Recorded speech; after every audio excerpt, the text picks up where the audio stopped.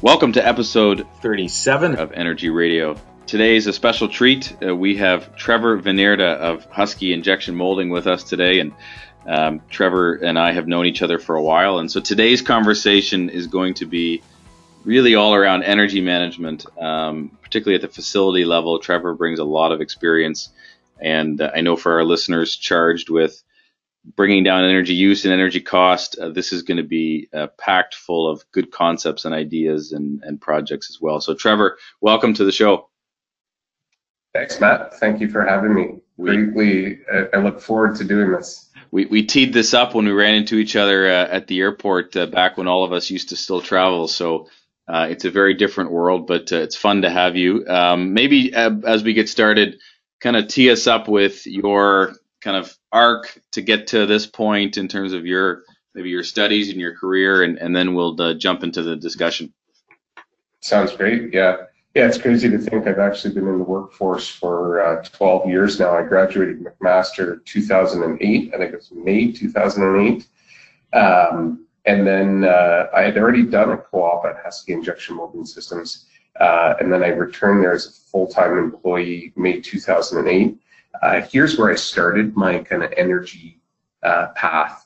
I was tasked to look at how the injection molding machine, their machine manufacturer and the global leader and supplier for injection molding equipment, and understand how does the injection molding system use energy and how do we reduce energy on the machine level, which was very interesting to dive into. But what we really quickly learned about is that it's not just the machine.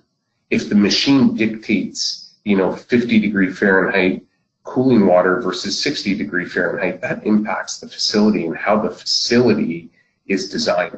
And this is what really led me into that bigger facilities concept, understanding chillers, pumps, and how what we do on a machine side ultimately impacts a customer in Dubai, whether they can run free cooling or chilling on cooling hydraulics. So I was with Husky in the R&D side, focusing on reducing energy on the machine till 2012, where I left to pursue a career at Enbridge in the DSM side, focusing strictly then just on energy and helping industrial customers reduce their natural gas consumption. And I think that's where we first met, right? Was in the Enbridge days? Yeah. Which is yes, ironic, it was. Which is ironic because I think we were at Mac at the same time, but I think you were part of the cool kids and I was the nerdy kids in the Thode library basement or something. I didn't know you were a Mac grad. That's great. Yeah, I'm an 09 Mech Engine management grad. So okay, yeah. But you were a red suit, I think, right? I was not a red suit. Okay. But I hung out with some red suits. Okay. We would have been offset a little bit because they did the 18-month or 16-month co-op. So technically I should have graduated in 2007, so we wouldn't have too much overlap there. But yeah, good to know. Yeah. Go Mac, go. Neat. So you head to Enbridge and you help them on the DSM, the demand side management side. Yeah, great team at Enbridge, great leadership there. Got to learn a lot, cut my teeth in the sort of DSM sector, the regulatory side, the regulated monopoly world, rate structures. Then I shifted over to what was PowerStream at that time, which later became Electra. Same type of role, but focusing on electricity production, the CDM side. This was focused at a lot of the plastics customers, so it was a good fit with my Husky background. Again, great leadership, great team. And then as the Ford government shifted to reducing or changing, the ministry changed CDM, at the same time an opportunity had opened up at Husky, which was a broader scope of sustainability. So energy is one piece, but it's more focused on the challenges with plastics as waste and looking at recycling. How do we change the machines to go more into recycled content? So I joined Husky again in September 2018, so just coming up on 2 years. Cool. And that's a global role too, which is very exciting. I've been to a few different parts of the world, and it's been a lot of travel, but until, and like I said, that's how we ran into each other until recently. So it's been nice actually to be home with the kids with that. So yeah, that's how I hear. Cool. here I am today. Yeah, that's great. And what's interesting as I listen is you've kind of, in those first three kind of positions, you're approaching this energy management side from, three, unique vantage points, which I think position you well, to help us in today's conversation. First you start as kind of the equipment manufacturer, and then you're from a natural gas vantage point, and then you're from the electricity vantage point. But I think in every case, you're from the outside looking into the facility with a bit of a different lens. But you were, am I right? I know for sure in the electricity and the gas side, but on the Husky side, in your first iteration, you're kind of always looking into the facility and looking at opportunities as a bit of an outsider. Is that fair to say? Yeah, and even on the machine side, I'm viewing the machine as an outsider. I wasn't part of designing it, and it was, really, I knew about the process, but I didn't know how the different aspects of the machine use energy. So it's the same idea in the approach I take, which I did learn here at Husky, a very systematic approach, and always sticking with science, staying away from the snake oil, and using the engineering background we have.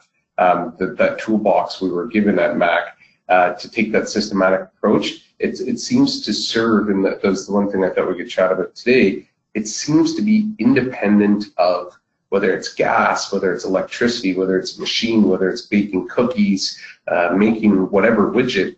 That approach and that style, I think, has been successful for me, even in the sustainability and approaching recycled plastics. Well, why don't we start there? I mean, is that kind of framework that you talk about, that you reference, is that something you can kind of walk us through, and maybe then we can unpack it in a bit more detail?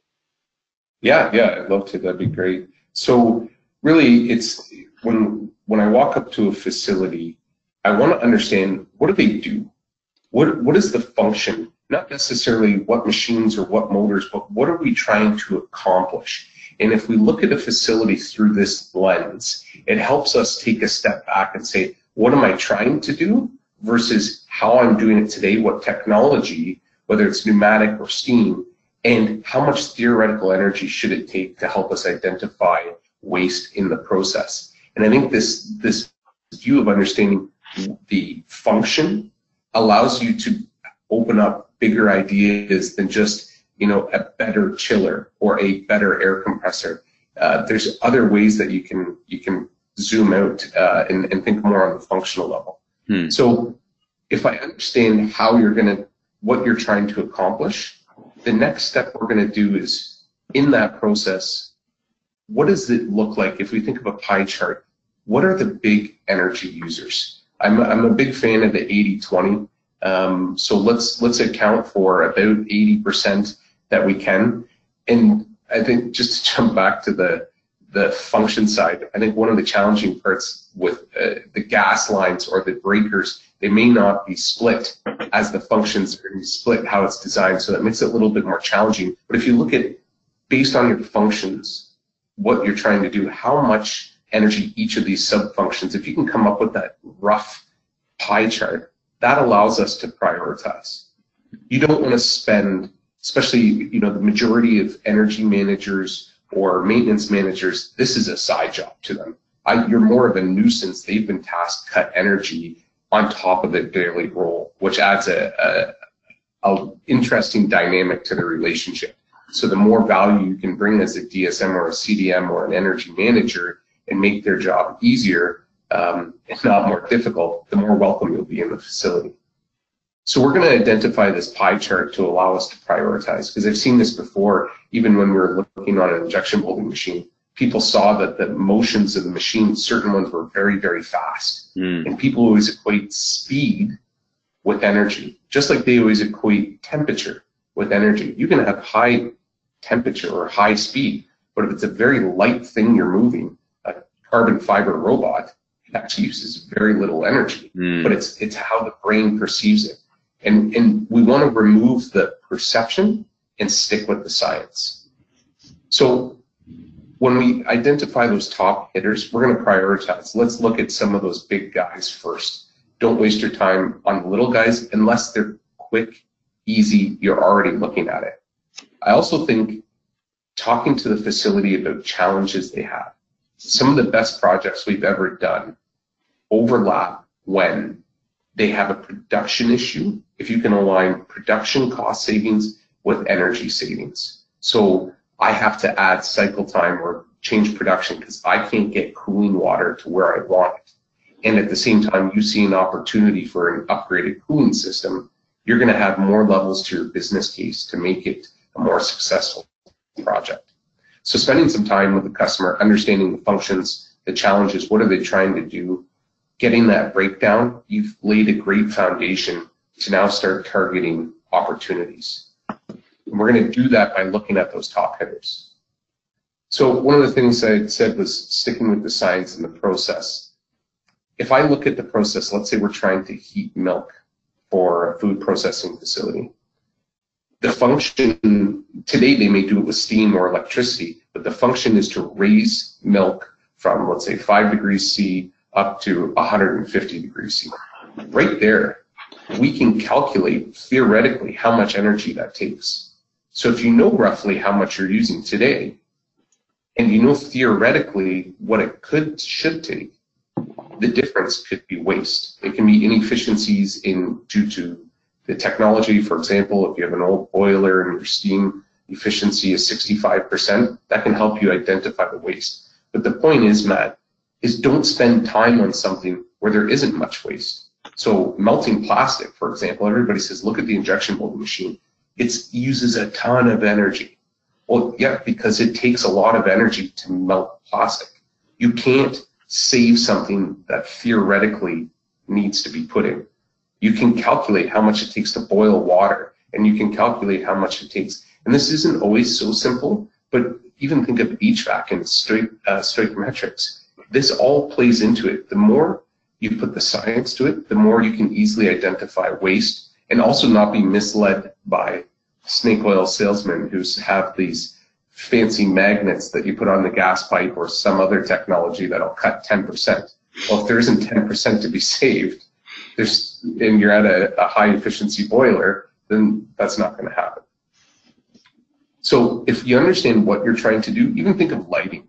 I like to use this example because I had the opportunity to teach at Seneca. The one cohort through IESO and Seneca, they did this energy manager program for continuing education. And so I got to teach the first cohort. I think I did 5 or 6 out of the 10 and did the final exam. And the point being that we talked about lighting. So let's think of lighting. 9 times out of 10, the guy's going to say, I have 8 lights. I'm going to replace them. They're T5 HOs. I'm going to replace them with LEDs. Well, let's step back. Why are we lighting? How much light do you actually need in certain areas? And when do I need that lighting? When we take that level of approach of why and asking why a few times, you can uncover more opportunity. So I did this exercise with the students where we just did a straight lighting swap. And then we did one where we looked at what are the required foot candles. If you're a food industry, a certain areas inspection, you have published light levels you need. Then there's recommended light levels. Let's go in and actually measure our light levels. What do we need to have? And then do a proper lighting design. Don't just do the straight retrofit because it's convenient, because that's really, I'm going to get more energy savings through this approach, and you're likely to increase employee comfort. So it's really that approach of understanding what do we need to do, how much opportunity is there, if it's, for example, like the heating one, because you can't save what you need to put in anyways, and that allows you to start setting up opportunities for your different projects. So your methodology is kind of 3 parts if I was listening properly. One is, first understand what do they do, what functionally do they need to do. Number 2 is look at this pie chart to identify kind of the big energy hogs, the big energy users. And then 3, understand some of the challenges of the facility. Are those kind of the big 3 buckets of your strategy, Trevor? Yeah, I think if you stick with that pie chart, I want to take those heavy hitters from the pie chart, and I want to understand on each of those processes. Let's say lighting is one of those big pies because it's just a warehouse, and functionally they just have to store stuff. or let's say we talked about the milk example, it's pasteurization is one of those big chunks. Let's break those down into their, what do I need and how much waste is there? And that's going to allow us to start speculating calculating and putting together how much opportunity each of these functions actually have. So I'm envisioning someone who's charged with, even energy management across a processing facility of some type. There's a chance that they're just, they're new in the role. They're just greatly overwhelmed by, everything that's in front of them. There's, the lights are always on. They're sweeping the floor with compressed air. There's steam pissing out all over the place.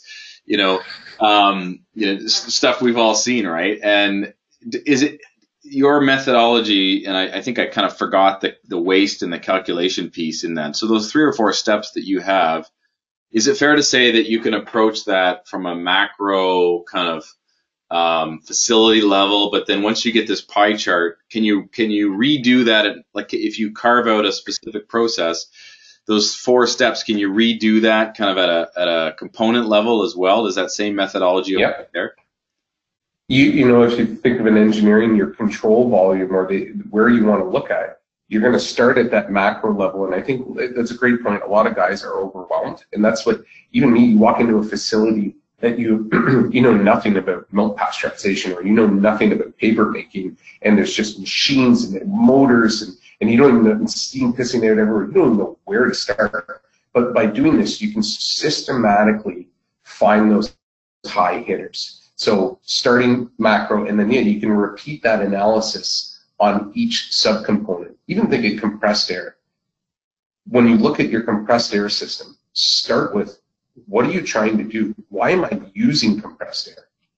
If you reduce the users first, and Steve Dixon had taught this to me way back, you kind of energy management, when you think of that block, you're going to work backwards. Why am I using compressed air? How am I using compressed air? When am I using compressed air? Then once you have your users dealt with, then you would move into the piping, and then you would move back to the compressor. But you have it exactly right. You can replace that on each process, on each subsystem. Why am I doing chilling? Why am I running chilled water? What is the efficiency? What is the losses? Because theoretically, a best-in-class chiller, COP, and your flow rates and your delta T's, you can calculate how much waste there is in the system. Yeah, you actually want to go ahead. No, I was going to say, running with that compressed air system, I guess the one thing that we constantly see is those energy managers who are also overwhelmed and confused, not necessarily confused, but don't know where to start. They also have nonstop sales guys knocking on the door. I want to sell you a new compressor. Yeah. Well, hold on a second. The compressor should be like the 4th thing I work on, right? We're going to talk, if you stick with that, we're going to do the users, and maybe some of those users through new technology can actually be different ones. There's programs where you're replacing pneumatic tools with electric tools. I was, at the end of my role, I was really looking at diaphragm pumps, because there's electric versions of diaphragm pumps now.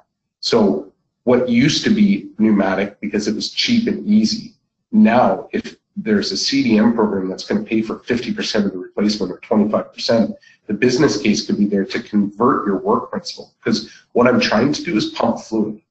I don't necessarily need to use compressed air here. Once you've reduced your users, then you can optimize the piping network and the leaks. And then you look at the generation side. And it's even, think of a whole facility.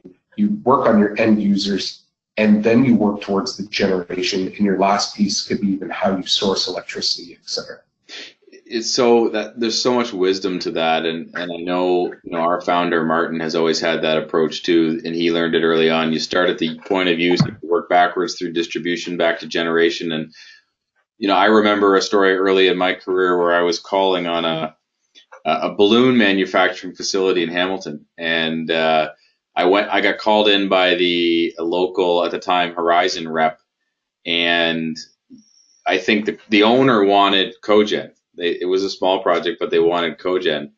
And we did a nice tour, and they would have been a nice, cogen application. But the guy who was my senior at Horizon, he pulls me out after. He says, they might be, a cogen application, but there's way more energy management, point of use, distribution projects. That there's a lot of work to do on that side before you get to cogen. But often we think of, new air compressors, new boilers, new cogen. That's the sexy stuff, right? And so sometimes we can get excited about that generation stuff when we should be focused on, point of use first. So there's a lot of wisdom in that. On that topic, how do you mentioned a little bit the pivot between compressed air and electricity. There's other I know in the blow molding space, we did some work with Pepsi and others over the years, and they were looking at electricity versus natural gas. Like, how do you look at that evaluation? And then I guess to add a layer to it is, are you also applying kind of a carbon footprint to that evaluation? Like, how do you kind of look at that, almost fuel switching or that type of approach? I think we started with what are the understanding the challenges of the customer, but also what are their goals? What are their targets? Because, for example, if it's an auto manufacturer, it might just come down to dollars. If you're a tier 2 supplier, every year you're cutting energy, and really he doesn't want to cut energy, he needs to cut dollars. So finding the metrics that the customer needs to sell the project. So if we think about all those steps we took to start identifying opportunities, now you're going to take those opportunities and you're going to have to add the right business case to each one. So let's say it is finally we're at a new chiller or a new way of a new diaphragm pump or something of this nature. You got to stick with the terminology and the language and the goals of the customer. So if it is, Pepsi has strong carbon footprint targets. An auto manufacturer has huge dollar savings. And then the best one is if you can find production efficiency. So I can reduce your energy and or reduce your whatever KPI you're working on, carbon, and I can increase production. Now I'm really talking the customer's language. And I think that's we call them like secondary non-energy benefits. And these are the projects that are the easiest to push through. So maintenance issues, same thing. If you can find a way, I can lower your energy and I can reduce downtime, and lowering your energy impacts your carbon footprint. And I noticed, Mr. Customer, on your website that your sustainability goals include a 20% carbon footprint reduction. All three of those together make a nice, beautiful case for him to give to his decision makers. Yeah, and what I like about your third or fourth point there about understanding the challenges of the facility and getting to know, I think, the people that are there. As energy, this is the Energy Radio podcast, so we're always going to approach these issues from an energy perspective. But to your point, maybe there's even a safety benefit, right? But until we get to know the facility and their challenges and their drivers, we have to be engaging in those conversations and engaging with those individuals. And, maybe the VP of engineering, she has targets that, are sustainability or are safety driven, right? And until we're engaging in that dialogue, we can't look at those secondary, non-energy benefits. But to your point, exactly, that's often the way these projects get pushed over the finish line is because of their non-energy benefits. Yep. And if we started with step one, understanding what the facility does, if you understand what they're trying to accomplish, that means the widgets, the market, the challenges of operating in Ontario or whatever jurisdiction, that's all comprehensive. The more we understand about when you're trying to understand what they do as a business, you're going to get closer to that terminology right off the hop and make it easier for you and your partner there in the facility to articulate the value of the project in the right language for them. Yeah, that language piece is so important. Like, I'll never forget the Campbell's Soup Project, they had done a lot of work on the energy management side. Doug Dittburner and those folks, they'd done a lot of great stuff. And I'll never forget, we would walk the halls and they had these posters of Inukshuk's and with the Campbell's logo, and they had a number at the bottom. And I forget what the number was. It's not important, but I asked one time, what is, that number? And they said, well, that's our target for our conversion cost of a case of soup. And so then we started to talk about, well, where are you now? And so then whenever we were phrasing the benefits of cogen, we asked them for the data so that we could present the cogen case in terms of how it would impact their move from today towards that target. And so that as it went up the senior food chain, these guys could say, hey, this is going to move the needle towards our dollars per case of soup. And so it didn't matter to them that it was a $15 million project or whatever it was and this much savings. What mattered was how many cents or dollars are you taking out of a case of soup, right? That's really what. Yeah, that's exactly, like, the more you understand on how the business is measured, what their goals are, then you can really change how you're looking at it. If it's dollars per widget, right now, in a lot of the plastics industry, you talk about a conversion cost to take the raw pellet and turn it into a shape. So then you get into so many cents or dollars per part or per 1,000 parts. And if you can frame it in their language like you guys did there, then all of a sudden you also get this added level of trust. Not only are you talking the same language, but this guy's taking the time to understand what I do and what's important to me. Right? Selling is about trust and listening.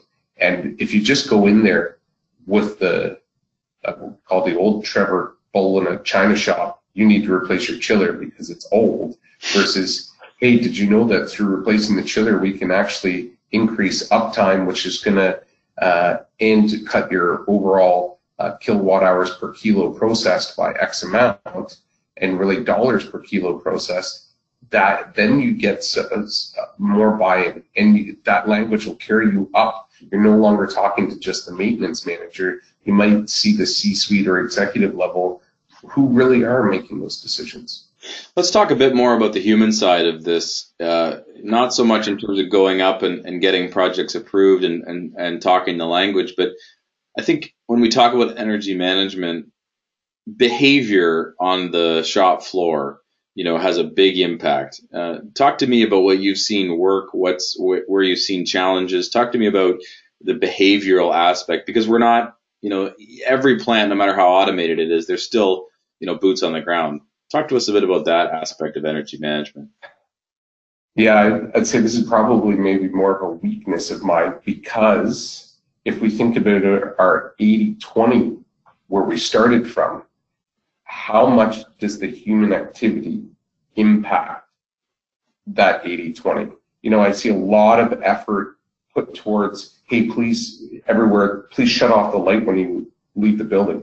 Well, if lighting represents 0.5% of your total energy usage, how much money did you just spend on the education? And every Ontario business or every manufacturing business is resource short. So it took somebody 10 hours to design and distribute those pamphlets. Was that the right decision? That aside, education and engagement with your employees is critical. Having people feel part of the solution and showing them about what you're doing, because if you cut costs without cutting their wage, you are turning that into job security. For Canadians, one of the things we care about the most is economics, job security, healthcare. So if you can sit there and say, listen, by helping us and participating and providing your feedback, not only are you helping the company save money, which some people say, well, that means you just make more profit, but it also ensures that the jobs that you're competing, that they may be competing for versus overseas or cheaper labor, have more chances of sticking around. So it can, I think, education and value, and again, it's talking the language of what's important to the employee. If, every year I hear about an auto manufacturing plant in Ontario, they must cut X amount of costs, otherwise they're out the next program. So that gives them 4 years to cut whatever, 15% or 20%. And if the last thing people want to hear is cost cutting because they think it's them, well, hold on a second. Here's this whole other game where we're going to do this. This is our approach. So I'm a big believer of clear communication and clear engagement. But I would say in a perfect world, yes. But more importantly is delivering that bottom line. If, especially, let's say you're an energy manager and you have to deliver results, that's really what's going to keep the plant there.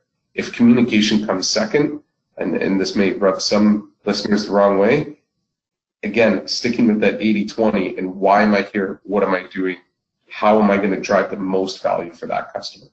Yeah, and I 100% agree with you. Yeah, we have to be pragmatic, and that 80-20 is so important. And, I think at some point we'll figure out the 80, and then we'll only have, hopefully we'll only have the 20 left. So we will have to, figure out how to incentivize or motivate that behavior. And I love what you did there in terms of, drawing the line between behavior on the shop floor as it relates to managing energy and job security. And I think if you can articulate it in a way that people understand, and those people are very smart, they will understand. We pull out, this much energy, we're that much more competitive. We get that next line of production. We're still making product 2, 3, 4 years from now. And so, that may not be a compelling story to them, but maybe to their husband at home or their kids at home, that'll be a pretty compelling story, right? So, well, you can cut costs with energy, but they can also cut costs with people. And that's really what we want to avoid. We want to keep more hardworking Ontarians employed, and energy management is a great way with the price of energy in the province that we can all kind of help keep competitiveness. And that was one of the most satisfying things of the Enbridge and Electra roles is if I helped customers save energy, that helps the province be more successful and keeps jobs in Ontario. Totally. Let's pivot a little bit back to some more, the technical and the data aspects of things with respect to, you mentioned earlier, let's remove the perception and focus on the science. And, one of the ways to do that is to have good data. Talk to me about, the importance of, metering and sub-metering. It's often talked about in these circles. Is it blown out of proportion? Is it, always, good money? Like, what's your philosophy as it relates to, getting the data and handling the data and metering? I think it's really tough to do this approach with any form of crude metering, but I'd say I think it's critical. There's a famous analogy in the industry, like, how would you even go about saving your finances if you didn't first look at where you spent, right? If you want to cut your spending by 20%, you just don't randomly pick things. You're going to dig into where you spent. So why wouldn't you carry that philosophy over to energy management? Mm-hmm. I think people, and especially in this industry, we really struggle to make business case for energy management.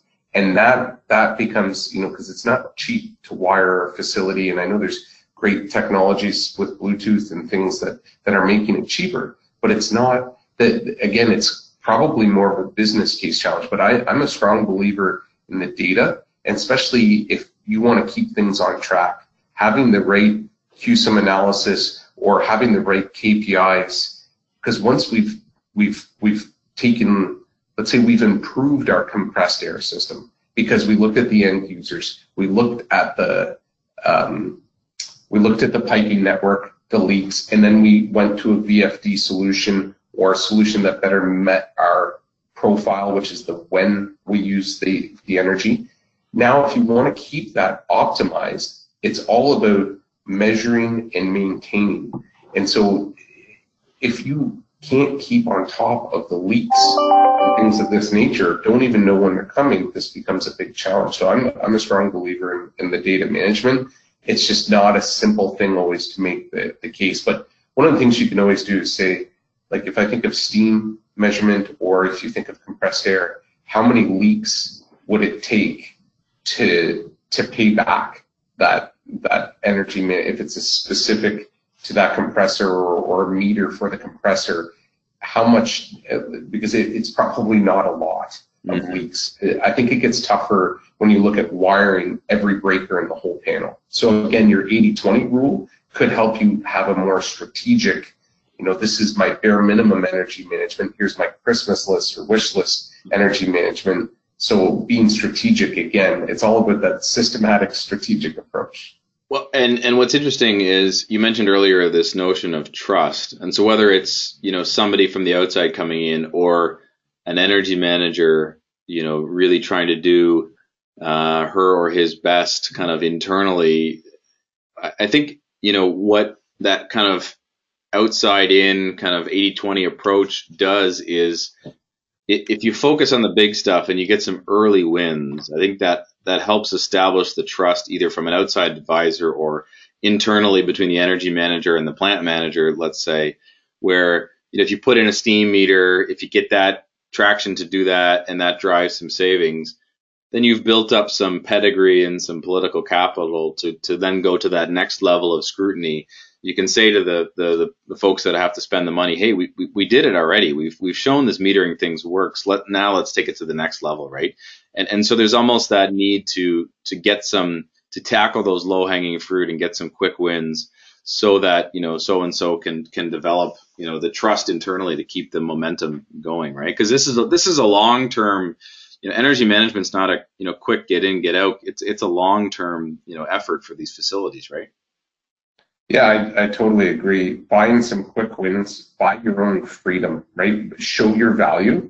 And if you can somehow create a deal where your budget is linked to your savings or something, or I often said I tried going out on my own a little bit just as a side, but I'm a strong believer that if you could just have a percentage of the savings, that's also going to guide the right project selection. But it's totally the right approach where you get some quick wins. And that's the only caveat to my 80-20 is, let's say within that 80-20, there's a 5 or a 10%, or there's a super fast no-brainer win that could buy you the tools that need you to attack the 80 stronger. It's not a mandatory for the listeners. You do not touch the 20.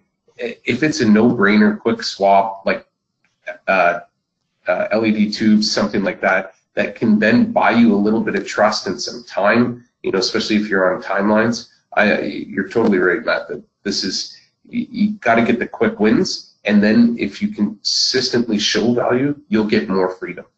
And I think this isn't just energy or natural gas or the thermal energy, but if you think about where the sustainability strategies are going for companies, it's going to be about continuous monitoring of sustainability, which is going to be you're going to look at solid waste monitoring. You're going to look at water monitoring.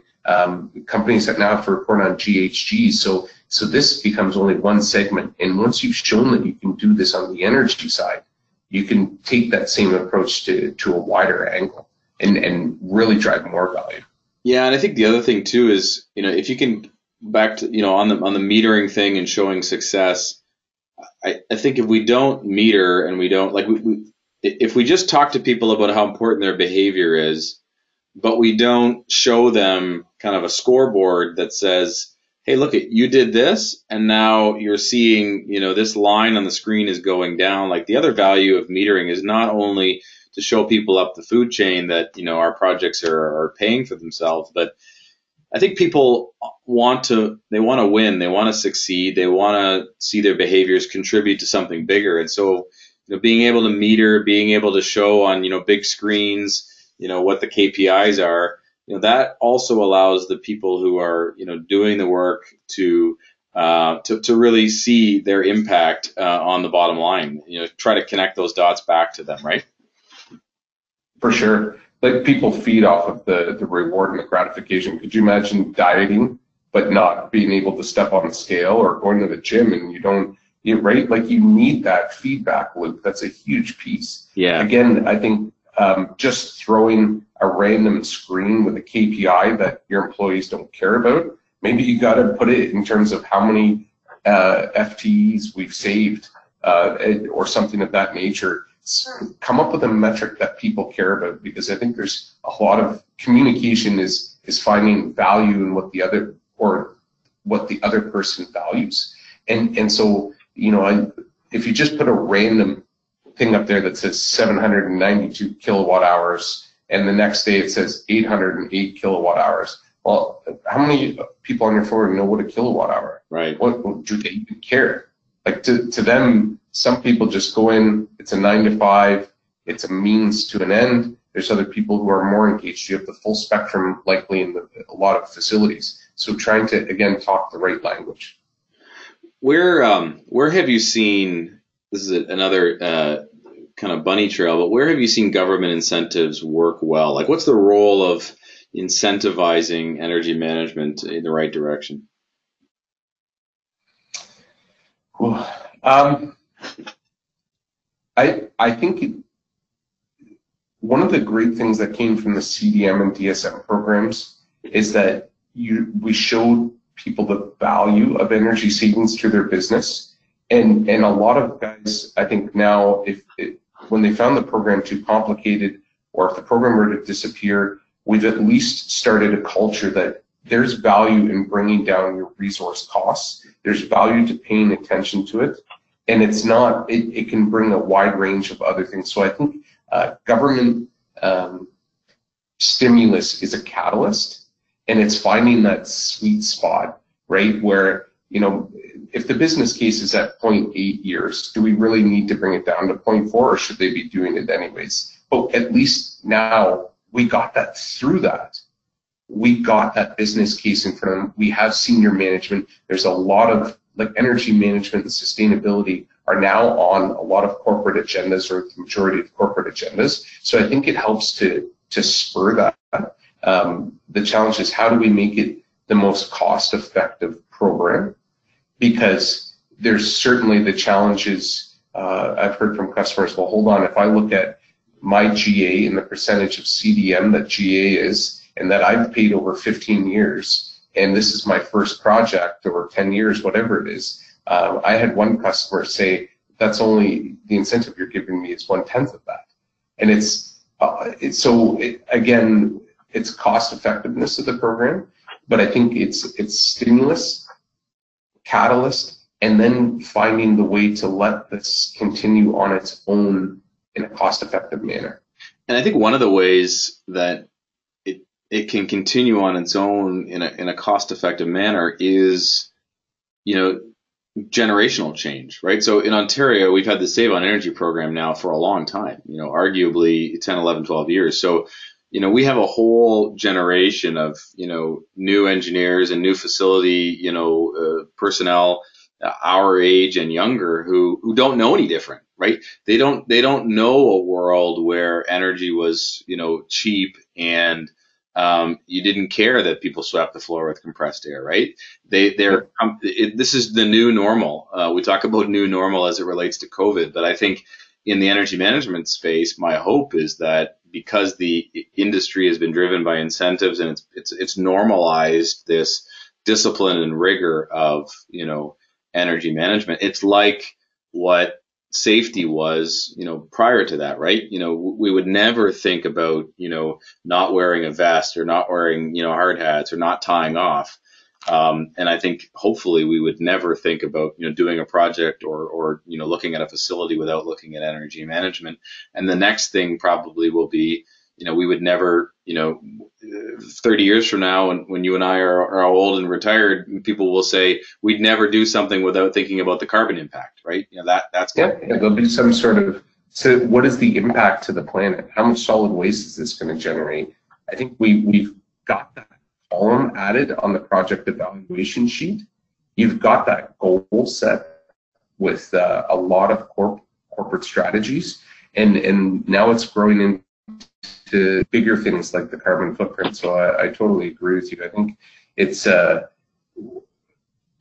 purpose of incentives and getting that behavioral or mind shift done. I think a lot of it has happened. What we don't want to see, though, ever is that the return back to the old normal. Yeah, for sure. On this topic of sustainability, I mean, it's a buzzword. I guess a two-part question. One is, what does that mean to you? And then the second question is, what's the role of, the corporate leadership in terms of driving that forward? And we can unpack that a bit forward. So those are kind of open-ended questions, but let's talk a bit kind of as we start to land the plane here. Let's talk about sustainability as a broad sense, and then we'll kind of narrow in. So personally, like sustainability itself, the ability to continue with and go on and on. And if you think about mining or pick another industry where you're constantly pulling from a finite resource, there's an endpoint there. Versus if you think about a plastic water bottle like a PET where it can be recycled over and over again, then all of a sudden this closed loop concept. So if I'm taking from the earth, am I putting back? It's, to me, sustainability, and it's that even stems over into the social side and how you interact with your communities and your employees. It's about being able to continue and not constantly be chipping away or dwindling away at something. I think is a layman's way of putting it. I think the role that senior leadership is, it's got to be on, and I think it's getting there, it needs to be on every corporate agenda. If you read a lot of, I do read a lot of sustainability reports, it's not, carbon is one line item, but it's how am I sourcing my stuff? What happens to my products when they end? That complete cradle to grave, or what in the circular economy, cradle to cradle approach. What about my people? How do I ensure, you talked about us getting old and retiring.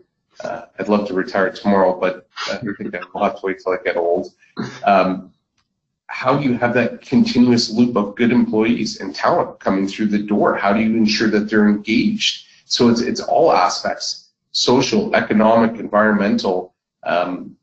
It's got to be part of the strategy. And I think there's enough evidence. There's a lot of reports out there, Harvard Business Review, Wood Mackenzie, McKinsey, there's so many reports out there that talk about doing the right things right. At first it seems costly, but if you think about even the people side, what's more costly, keeping the same employee for longer or constantly onboarding, right? People, you got to have a bit of a longer term view, which gets very challenging for public and firms where they're only maybe looking 2 or 5 years or 3 years down the road. I think the sustainability agenda's tough there, but it's got to come from the top down. It's got to be ingrained in the culture in all levels of the business if you really want to be sustainable as a business long term. And I think as a society, we're getting pretty philosophical here, but I think as a society, we need, corporate leadership because, we're not, our political environment is becoming too, kind of binary, too political, and I think early on we saw, government leadership on some of this stuff, but I think now we're seeing, the government's kind of, depending on who's in power, go forward, go backwards, go forward, go backwards. And now we're seeing these, the corporate leadership kind of moving ahead of that and saying, well, regardless of what the requirements are from a provincial level or a state level or a federal level, we are going to do this, and we are going to take action and provide leadership, and that's exciting to me. I think that's where we need to be, and I'm excited that our team and you guys and we all can play a small part in that. Right? It's exciting. I totally agree with you. I think that if it's government stimulus or government policy led, sometimes you can run in a situation where it's too short-sighted, and when it's done by an industry led, corporate led like that, they're going to find a way to do it that it's sustainable. It may not be all the way to the extreme that the government or somebody may have wanted, but it's going to be more likely to be sustainable if it doesn't constantly need the stimulus package or the annual tax dollars added to it. Yeah. Thanks, Trevor. And Thank you so much for joining us, and I'm sure we'll run into each other at an airport somewhere soon. But thanks again for joining us, and thank you for everybody for listening.